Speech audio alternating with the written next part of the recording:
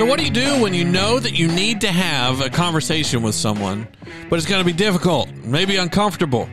Well, as we begin the book of Micah, we're going to see how hard conversations lead to some important realizations. I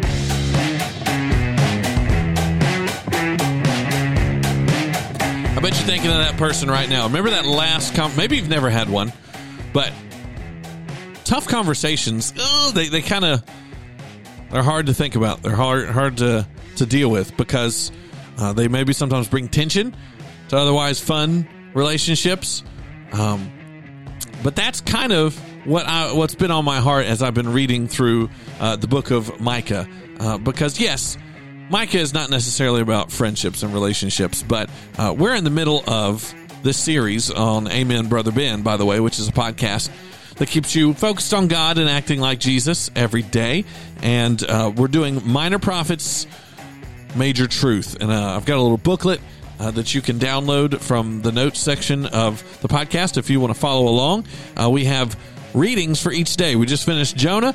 We're jumping into Micah, who is a prophet around the same time as Jeremiah in the Old Testament, right before and during the Assyrian and Babylonian. I'm sorry, I'm getting kind of nerdy, but those empires are about to come and be God's instrument of justice and punishment. And I know this is, at this point, if you've been reading through with us, you're going, man, another book about you're doing bad, you need to do better. Yeah, people are like that.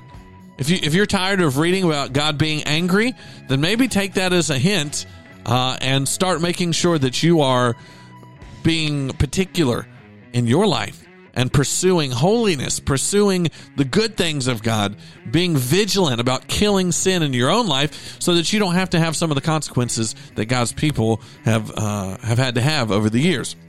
So Micah, again, he's talking big picture. And in fact, over the next couple episodes, we're going to see that he starts talking about the end of the world. He starts talking about God's ultimate end game. But he's calling out the current sins of God's people. You know, they were oppressing the poor. They were being greedy, all kinds of stuff. And so he's calling out people for that, naming names, pointing fingers. And in chapter 2, which, by the way, if you're reading with us, you're going to read chapters 1 through 3.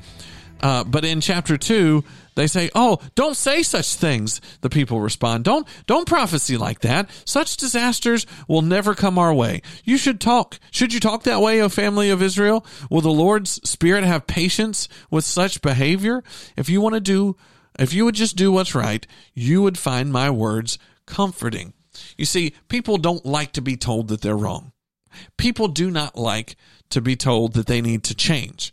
People do not like to be made to feel uncomfortable about something that they have the power to change. We'll be uncomfortable about stuff that's out of our grasp because we can whine about that, we can fuss about that, and we never actually have to do something about it.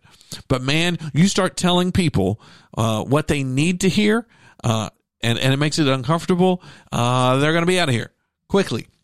That's a struggle I encounter sometimes as a pastor because I really start to get into people's Cheerios there. I start to mess and meddle, and what happens? They leave. And it's very tempting for someone like me as a pastor to tickle their ears, as the New Testament goes on to talk about, to tickle their ears and tell them the things that they want to hear. In fact, most churches are the big churches, at least, right? A lot of the big churches that you see don't talk a lot about sin.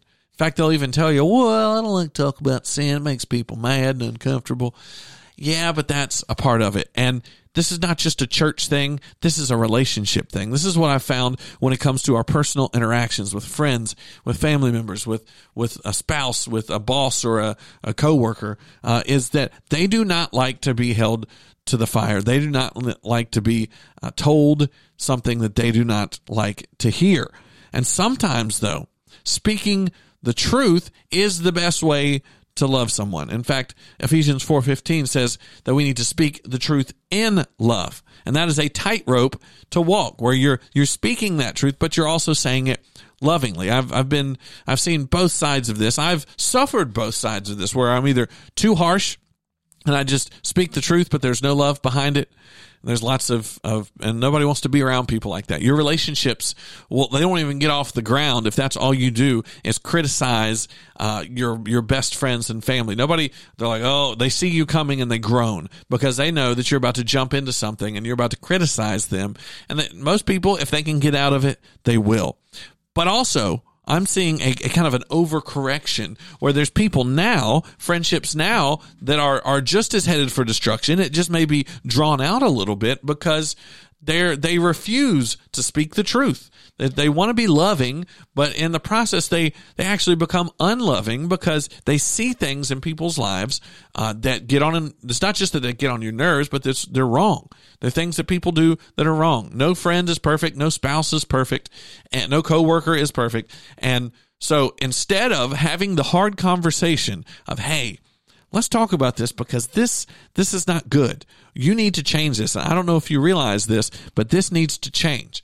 Those conversations, they will make or break things, but at least they will, I hate to use this term, but piss or get off the pot when it comes to that type of friendship or that type of relationship.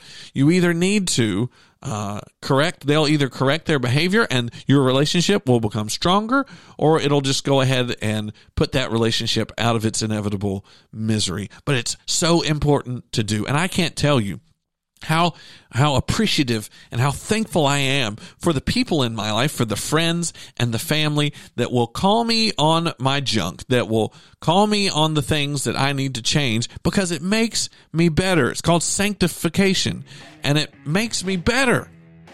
And so today, as you're reading through Micah and you're seeing how God is dealing with his people, take note of how Micah does it. He calls them out. He calls sin, sin. But then he comes back and he encourages them. In fact, at the end of Micah 2, he speaks some encouraging words. And throughout this book, every time Micah calls him out, makes him feel uncomfortable, he comes back in with some encouragement from God. And that's a great model for some of the hard conversations that we have.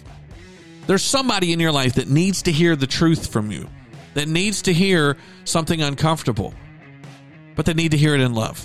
So make sure that you make a truth sandwich. You start with love. You start with affirmation. You speak that hard truth, and then you come back and you bookend it and do it all in a loving manner. That's my challenge for you today. That conversation that you know you've been needing to have, stop putting it off.